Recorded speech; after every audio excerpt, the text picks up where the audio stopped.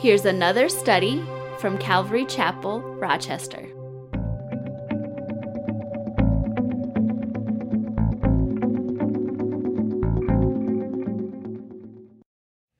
So Leviticus chapter 24, I kind of stole this from someone who stole it from somebody else, so I don't feel too bad. But anyways, I'm not really good at alliteration, but we got a little of alliteration here as far as breaking up the chapter, and it's pretty easy to break this chapter up. We have the first section, which is providing the holy oil, and that's in verses 1 through 4. And then we have preparing the holy bread. That's in verses 5 through 9. And then protecting the holy name, verses 10 through 14. And then appropriate penalties in verses 15 through 23. So that's kind of how you can break up this chapter. You could break it up any way you want, but that's how I broke it up anyways. So we're going to take a look at the first section there, verses 1 through 4, providing the holy oil. So if you'll join reading with me, verse 1, it says, "Then the Lord spoke to Moses, saying, Command the children of Israel that they bring to you pure oil of pressed olives for the light, to make the lamps burn continually. Outside the veil of the testimony in the tabernacle of meeting, Aaron shall be in charge of it from evening until morning before the Lord continually. It shall be a statute forever in your generations. He shall be in charge of the lamps on the pure gold lampstand before the Lord continually." So we're going to be looking first of all at the lampstand in the sanctuary, in the tabernacle. And, and we've done this before. As you go through the book of Leviticus or Exodus, and you look at these articles of the tabernacle, in fact, the tabernacle itself, the role of the priest himself, everything points to Jesus, either his nature or his ministry. And the lampstand is really no different than that. The lampstand, if you think about it, if you know how the tabernacle was constructed, there's no sunlight coming in it. It's very heavily covered.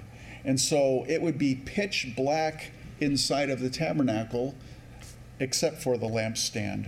The lampstand would be the only thing that would provide light in that tabernacle. And again, that points to Jesus.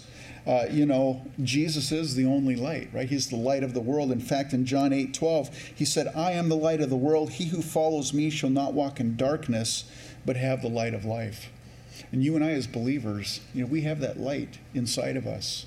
The world looks at the things that are going on, and there's a lot of panic, and there's a lot of, maybe there's some doomsday feeling. Remember, was it 2012 or whatever, the Maya calendar, or whatever that was supposed to, it was the end of the world, and people get all panicky, and it's like, no, it's not the end of the world. We know how it ends. Sometimes you look at Iran or these nations that hate Israel, and they want to wipe Israel off the map, and we're going to destroy them. And I go, yeah, no, it ain't going to happen, because we know we have the light, right? We have God's word. And so Jesus, of course, is the light of the world. And praise God, you and I have that light dwelling inside of us. We have the hope. We have the answer. And the answer, of course, is Jesus Christ. Well, now, if you look at the configuration of the lampstand, there was one center stem, basically, and then there were stems or branches, so to speak, that came out from the one stem. And that is significant as well, because if you go to John chapter 15, verse 5, Jesus is speaking. Now, he's speaking of a grapevine, or I think it's a grapevine, or maybe it's a fig vine, but it applies to the lampstand. He says, "I am the vine, and you are the branches. He who abides in me, and I in him, bears much fruit. For without me you can do nothing." And so you just look at the lampstand, and there's the center stem, and the other branches are coming out from that stem.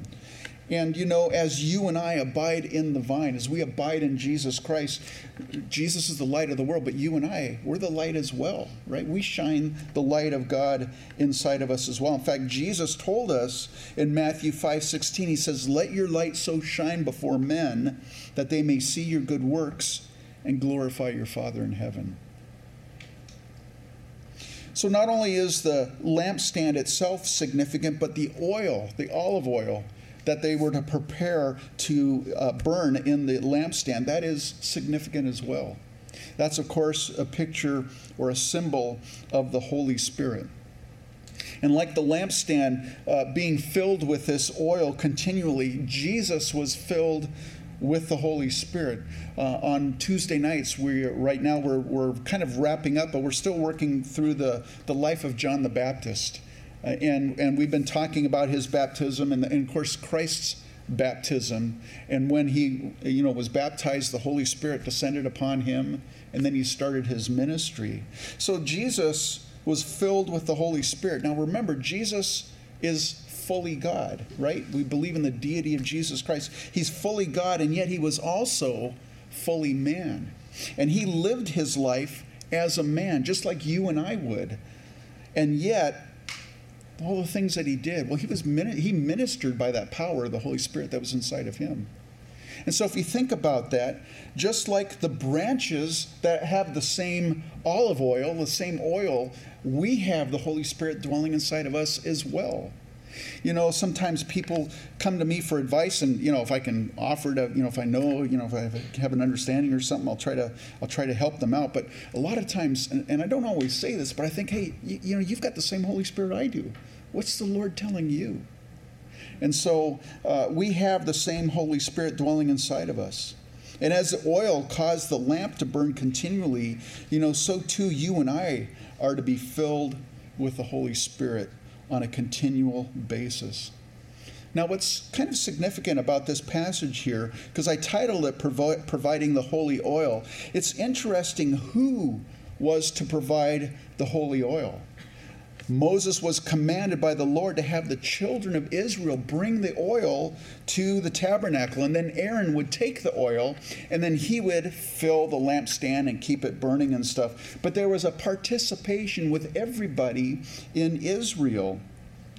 Sometimes there's a common attitude in church where people they come to church and they come to be ministered to, and so you show up at church and then everything's in place and, everything's clean and there's coffee made and there's a worship team up there doing worship and you just come there and you worship the Lord, and then as soon as it's over, maybe you spend a little bit of time, but then you go home, right? And that's it. And a lot of people, that's how they participate in church. But, the thing is, if you look at this, the children of Israel were to participate as well as Aaron. We are all to participate in in ministry. And so I'm going to ask you this rhetorical question. Are you a participant in ministry, or are you a consumer of ministry?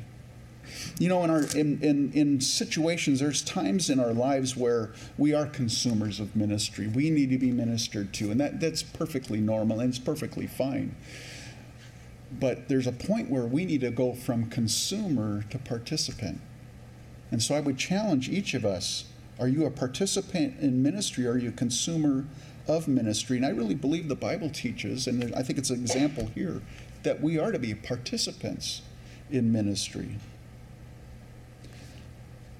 Paul said this, well, that's the wrong slide, but Paul said this in 1 Corinthians 4, verses 4 through 11. He says, there are diversity of gifts, but the same Spirit. There are differences of ministries, but the same Lord. And there are differences of activities, but it is the same God who works all in all. But the manifestation of the Spirit is given to each one for the profit of all. For to one is given the word of wisdom through the Spirit, to another the word of knowledge through the same Spirit, to another faith by the same Spirit, to another gifts of healings by the same Spirit, to another the working of miracles, to another prophecy, to another discerning of spirits, to another different kinds of tongues, to another the interpretation of tongues. But one and the same Spirit works all these things, distributing to each one individually as he wills. We've all been given spiritual gifts, and they're for the profit of all of us. And then Romans 12:6, Paul said this, having then gifts differing according to the grace that is given to us, let's use them. So we're to be participants in ministry. Well, now we're going to look at the next section here, verses 5 through 9, and that is preparing the holy bread. Verse 5, and you shall take fine flour and bake 12 cakes with it. 2/10 of an ephah shall be in each cake. You shall set them in 2 rows, 6 in a row, on the pure gold table before the Lord. And you shall put pure frankincense on each row, that it may be on the bread for a memorial, an offering made by fire to the Lord. Every Sabbath, he shall set it in order before the Lord continually, being taken from the children of Israel by an everlasting covenant. And it shall be for Aaron and for his sons, and they shall eat it in a holy place, for it is most holy to him, from the offerings of the Lord made by fire, by a perpetual statute. So here we have these 12 loaves of bread. What are they a symbol of? Well, I think there's a couple things, but in one sense, you think of it, there's 12 loaves of bread that are baked there, and there's 12 tribes of Israel. And I do believe that the 12 loaves represented each tribe of the nation of Israel. They have an equal amount of flour, equal amount of ingredients, just like each tribe. That we're all the same before the Lord. And then you notice, and I look at these pictures, and I got a picture up there of how they think that the bread was set up in the tabernacle. Nobody really knows, right? Because nobody was there that's alive today. But that's what people assume, that's what they did, and they have the frankincense in those little things sticking on, the little cups on top of the bread. Again, I don't know if that's exactly it, how it's done, but I do know this, that they were supposed to be in rows. You hear that we got vertical rows, but they're supposed to be in rows. They're supposed to be neat and orderly. They just don't, dump a bunch of bread rolls on the table and fall wherever it is. Why is that? Because God's a God of order. He's not a God of confusion. Listen, if confusion exists, it's not God, it's man that causes it. Paul said this in 1 Corinthians 14, verse 40, speaking about ministry in the church, let all things be done decently and in order. And so this bread, it's actually called the show bread, or literally the bread of the presence. And so this bread was baked fresh every week, and it was set on these tables, and it was there perpetually in the tabernacle in the presence of the Lord. And it was to remind the children of Israel that they are always in the presence of the Lord. The same is true for you and I. We are always in his presence. Paul in the book of Acts, he's going on his ministry, going to different places, and he faced persecution. He faced, if you read in, I think it's 2 Corinthians, he talks about all the things that went through in his life, shipwrecks and being robbed and mistreated and everything. And in Acts chapter 18, verses 9 through 10, it says, now the Lord spoke to Paul in the night by a vision. Do not be afraid, but speak, and do not keep silent, for I am with you, and no one will attack you to hurt you, for I have many people in this city. Can you imagine how comforting that would have been for Paul to hear that? Hey, I'm with you, Paul, no matter what you're going through. Many of you probably know this verse. Maybe you have it memorized, but it's a verse that provides a lot of comfort. Isaiah 43, verse 2. When you pass through the waters, I'll be with you. And through the rivers, they shall not overflow you. When you walk through the fire, you shall not be burned, nor shall the flames scorch you. Sometimes we go through some really difficult things in our life. But to remember, we're in the presence of the Lord. He sees what you and I are going through. He knows what we're going through. What a comfort that is. And so our lives really are lived in the presence of the Lord. Now, sometimes that can be bad news, right? If you're backsliding and you're sinning, well, hey, guess what? God's watching you too. But what a comfort when you and I are going through difficult times of uncertainty or whatever. It's like, Lord, look what's happening. And God knows. He knows what's happening. He's aware of it. You see, as believers, we're never alone. Jesus promised to never leave us nor forsake us. And so this bread really pictures that, the bread in the tabernacle. And so the priests were to eat this bread, and they were to eat it in a holy place. In other words, in the presence of the Lord. And so you think about that, that's that fellowship that we have with the Lord. And the table, even the table is a picture of Jesus Christ in many ways. But it speaks of communion with the Lord, eating bread at the table. And then the frankincense on top of the bread. Now, I don't know if they would have sprinkled it on the bread. I don't know if you ever ate frankincense before, but I don't think it probably tastes too good. I know it's kind of a different smell when you burn it. But it was an incense that was used in the tabernacle, that the prayers ascended to the Lord with the incense as it was burned. And so frankincense is a picture of prayer in quite a few places in the Bible, and I think it is here too. And so you think of it, this communion, this fellowship with the Lord, always being in His presence, and it's through prayer that we experience that. So just a beautiful picture here. So we move on from here, and we're having these, God's giving these instructions to Moses, and now it's almost like there's a break in the situation, and something happens, and we're given this historical account of what happened. Verses 10 through 13, protecting the holy name. Now the son of an Israelite woman, whose father was an Egyptian, went out among the children of Israel. And this Israelite woman's son and a man of Israel fought each other in the camp. And the Israelite woman's son blasphemed the name of the Lord and cursed. So they brought him to Moses. His mother's name was Shelomith, the daughter of Dibri of the tribe of Dan. Then they put him in custody, that the mind of the Lord might be shown to them. And so it's kind of interesting as you read through this scripture here. First, we're told that this young man, I don't know how old he was, but I'm assuming he's a young man. He's the son of an Egyptian man and a Hebrew woman. And so we know from Exodus chapter 12, when the children of Israel left Egypt, there was a mixed multitude that went with them.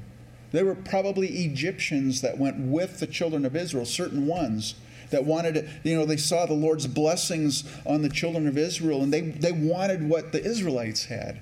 The same thing happens with you and I. Hopefully, people see our lives and they go, man, I want that hope that you've got. I want that. You seem to be calm in the storm. I want what you have. Well, there were a mixed multitude that went out with the children of Israel. And so this father could possibly have been one of the mixed multitude that went out with the children of Israel. Or there's another possibility. It's possible that this mother was impregnated while she was a slave in Egypt. And so it's just her and her son. That's possible too. We don't really know. But the one thing that I do know, or at least I believe, it's interesting how it's mentioned here. So if it's mentioned, it must be significant. Because if it wasn't significant, I don't think we'd even know those details. So what could possibly be significant about it? Well, I could tell you right now, I don't believe it's a national issue. It's not like you can't be with the Egyptians, it's just Israel, just Jews, I don't think that's the issue. I certainly don't think it's a racial issue at all. What I think it is a spiritual issue. It's a spiritual issue. I'm going to read this to you, and it's in Numbers chapter 11, verse 4. It says, "Now the mixed multitude who were among them yielded to intense craving. So the children of Israel also wept again and said, 'Who will give us meat to eat?'" So as you're reading this, we realize it was the mixed multitude that started whining and complaining in the wilderness about being hungry and not having food to eat. But their attitude, their comments, their reactions, it had an adverse reaction on the children of Israel. It says there that they also wept again. We know from scriptures, and hopefully everybody here knows this, that as believers, we're not to be unequally yoked with unbelievers, right? You don't get married to an unbeliever. Don't even date an unbeliever, right? If you're a believer, hopefully everybody knows that. I don't have to tell you that. Hopefully you understand that. But you know what? I think this passage also points out that we need to be careful in our associations as well. Be careful in your associations. The Bible says this, 1 Corinthians 15:33, "Do not be deceived. Evil company corrupts good habits." Sometimes we have these friends that, they're unbelievers. And, I don't think we're to not have any unbeliever friends or not to be around any unbelievers, because we're in the world. We're to be an influence. We're to let our light shine. So how can you do that unless you're in the world, right? So it's not like you can't have any unbelieving friends or anything like that.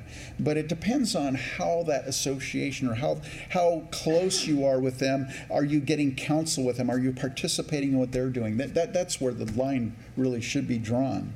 And sometimes, we can feel kind of convicted about the people that we're hanging out with, and we think, well, you know what? I'm the believer, and I'm just going to have a positive influence on them. I think that's actually kind of a dangerous thing to think. I think quite often the reverse happens, and I think if you see it in God's Word, if you look at it over and over again, you see examples of it in God's Word, where evil company corrupts good habits. So anyways, this son of an Egyptian man and a Jewish woman, he blasphemed the name of the Lord and cursed. There's another version in the Bible that says he blasphemed the name and cursed. Now we know from Exodus 20 verse 7, it's the third commandment. The Lord said, "You shall not take the name of the Lord your God in vain, for the Lord will not hold him guiltless who takes his name in vain." I think it seems to be a little bit more than this. I don't think he just said a cuss word while he was fighting. It seems like he actually cursed God himself. And apparently it was kind of a common thing for the Egyptians to curse their gods, little g.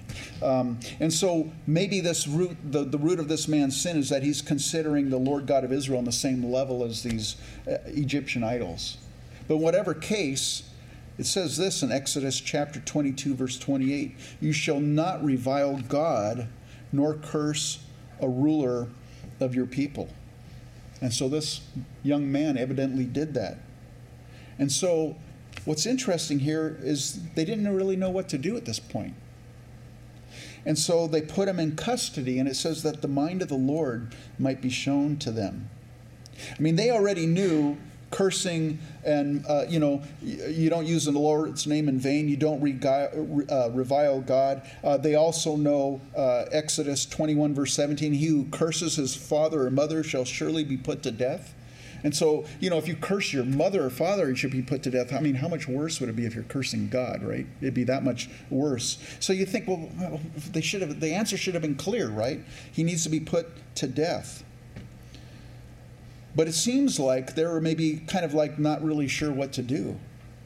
Perhaps because he was not a full-blooded Hebrew, maybe they're thinking, maybe this doesn't apply to foreigners. Maybe it just applies to the Jewish people. Or maybe they were thinking, well, how should the execution be carried out? Because it just says they put to death, and say, how? Or who's going to administer it? Maybe the Lord. I mean, they saw Nadab and Abihu. They were struck by the Lord there when they brought strange fire into the tabernacle. So maybe they're thinking, well, maybe God's going to take care of it himself. Maybe we don't have to do anything. So they really didn't know what to do. So what did they do?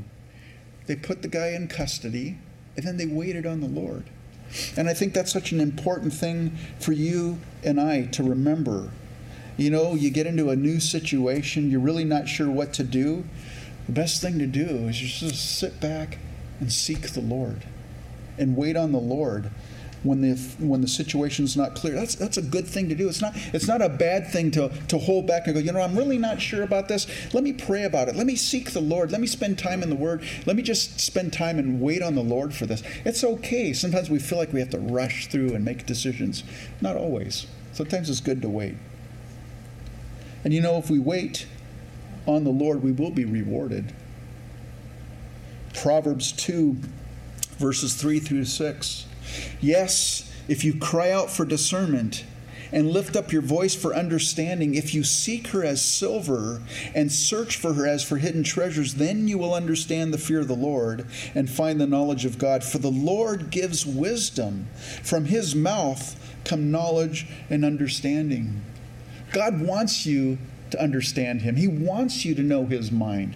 He wants to reveal his will to you in whatever situation you are in. And so to cry out to him, he's a rewarder. The Bible says he's a rewarder of those who diligently seek him. James 1:5, you guys probably are very familiar with this passage. If any of you lacks wisdom, let him ask of God, who gives to all liberally and without reproach, and it will be given to him.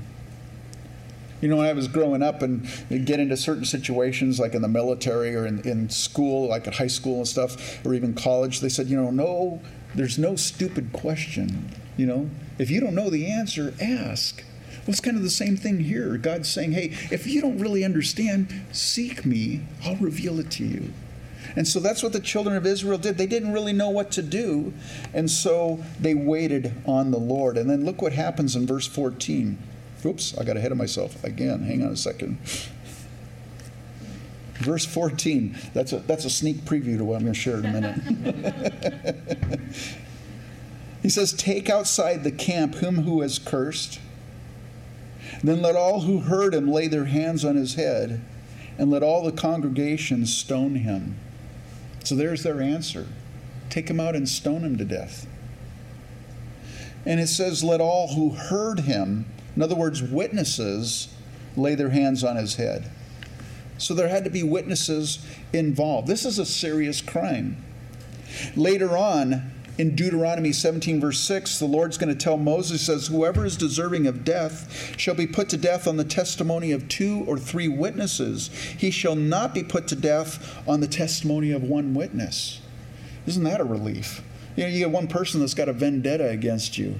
I heard him do this. And we hear that all the time now in the news, right? Somebody's accused of this or that, and it's like, well, is it really true? I don't know. But here, one person, you couldn't be put to death on the testimony of one person. There need to be multiple witnesses. And evidently there was multiple witnesses for what this man had done. Having multiple witnesses is important because it protects against false accusations. Now, not to say that a group of people can't get together and say something false, but at least there's a level of protection here. You look at what's going on in our culture today, the way people mock and revile and blaspheme the name of the Lord. It's terrible. And you think, man, wow, it just causes me to shudder when I think about it. What could happen? Well, interesting. The punishment for reviling against the Lord, blaspheming, is punishable by stoning. Here's the Lord says, take him out and stone him. And what I was going to show you, and I'm going to show you now, is very interesting during the Great Tribulation. Now, during the Great Tribulation, the Lord Jesus has removed his church from the world, from the earth. We've been removed, and now he's pouring out his wrath on a Christ-rejecting world. And you wonder, how low can people go? How bad, how wicked can people get? And I think the Scripture reveals it to us. The very first thing it says there, and this is in Revelation 16, verses 8 through 9. Then the 4th angel poured out his bowl on the sun, and power was given to him to scorch men with fire. And men were scorched with great heat, and they blasphemed the name of God who has power over these plagues, and they did not repent and give him glory.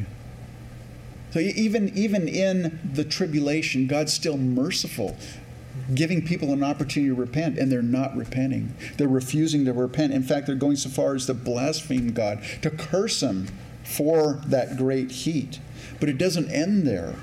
In that same chapter, verse 10, says, then the 5th angel poured out his bowl on the throne of the beast, and his kingdom became full of darkness, and they gnawed their tongues because of the pain. They blasphemed the God of heaven because of their pains and their sores, and did not repent of their deeds.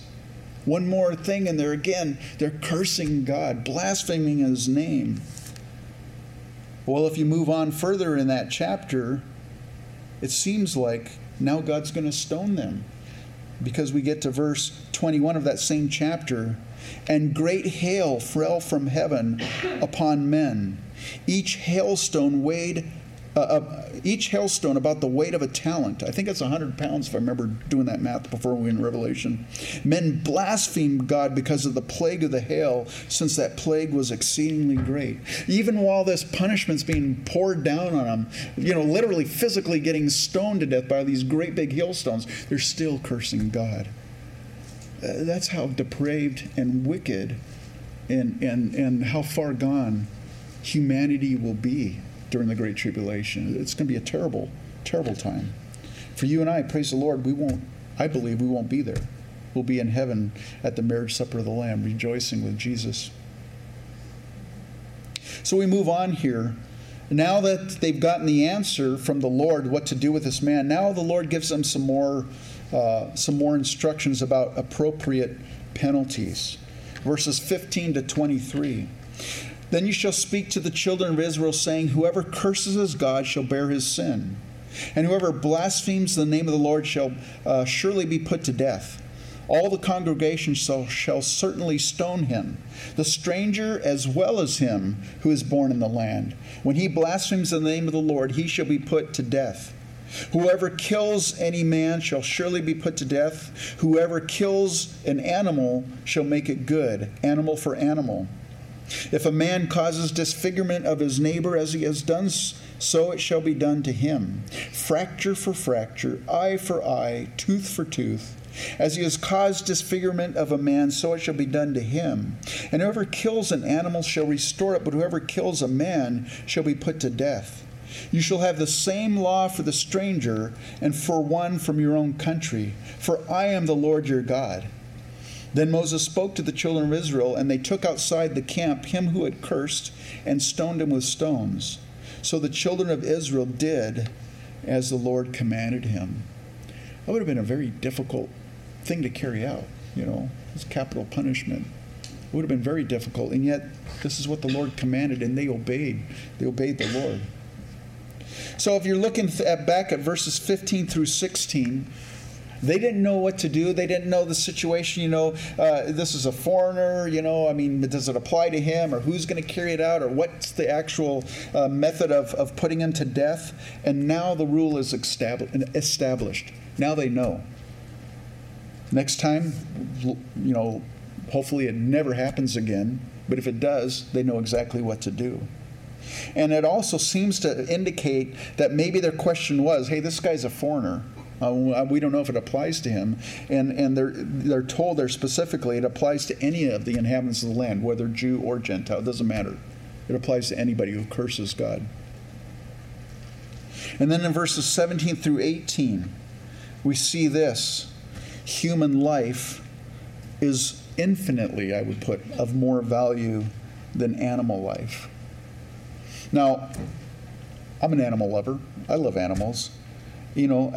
Scriptures, I don't believe, gives us a license to be cruel to animals. I think we're to be kind and compassionate to animals as well.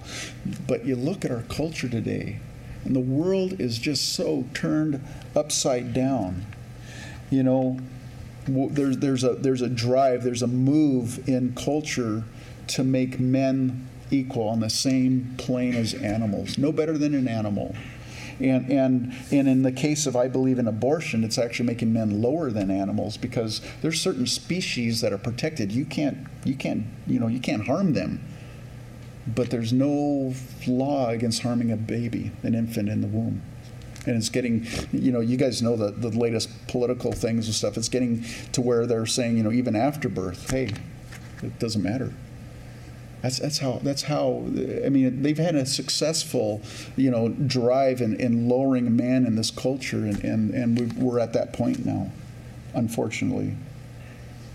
So human life is certainly of more value than animal life. And then we have verses 19 through 21. And that's kind of sometimes people have a little bit of a difficult time with verses 19 through 21. Eye for eye, tooth for tooth. You guys have heard that many times, right? As it has been done to him, so it should be, as he does, it should be done to him. And some people go, man, that is so cruel. It's like, man, it's terrible. In fact, if we actually followed this eye for eye, tooth for tooth, there'd be toothless people that are blind walking around, around this, because everybody's doing that, right?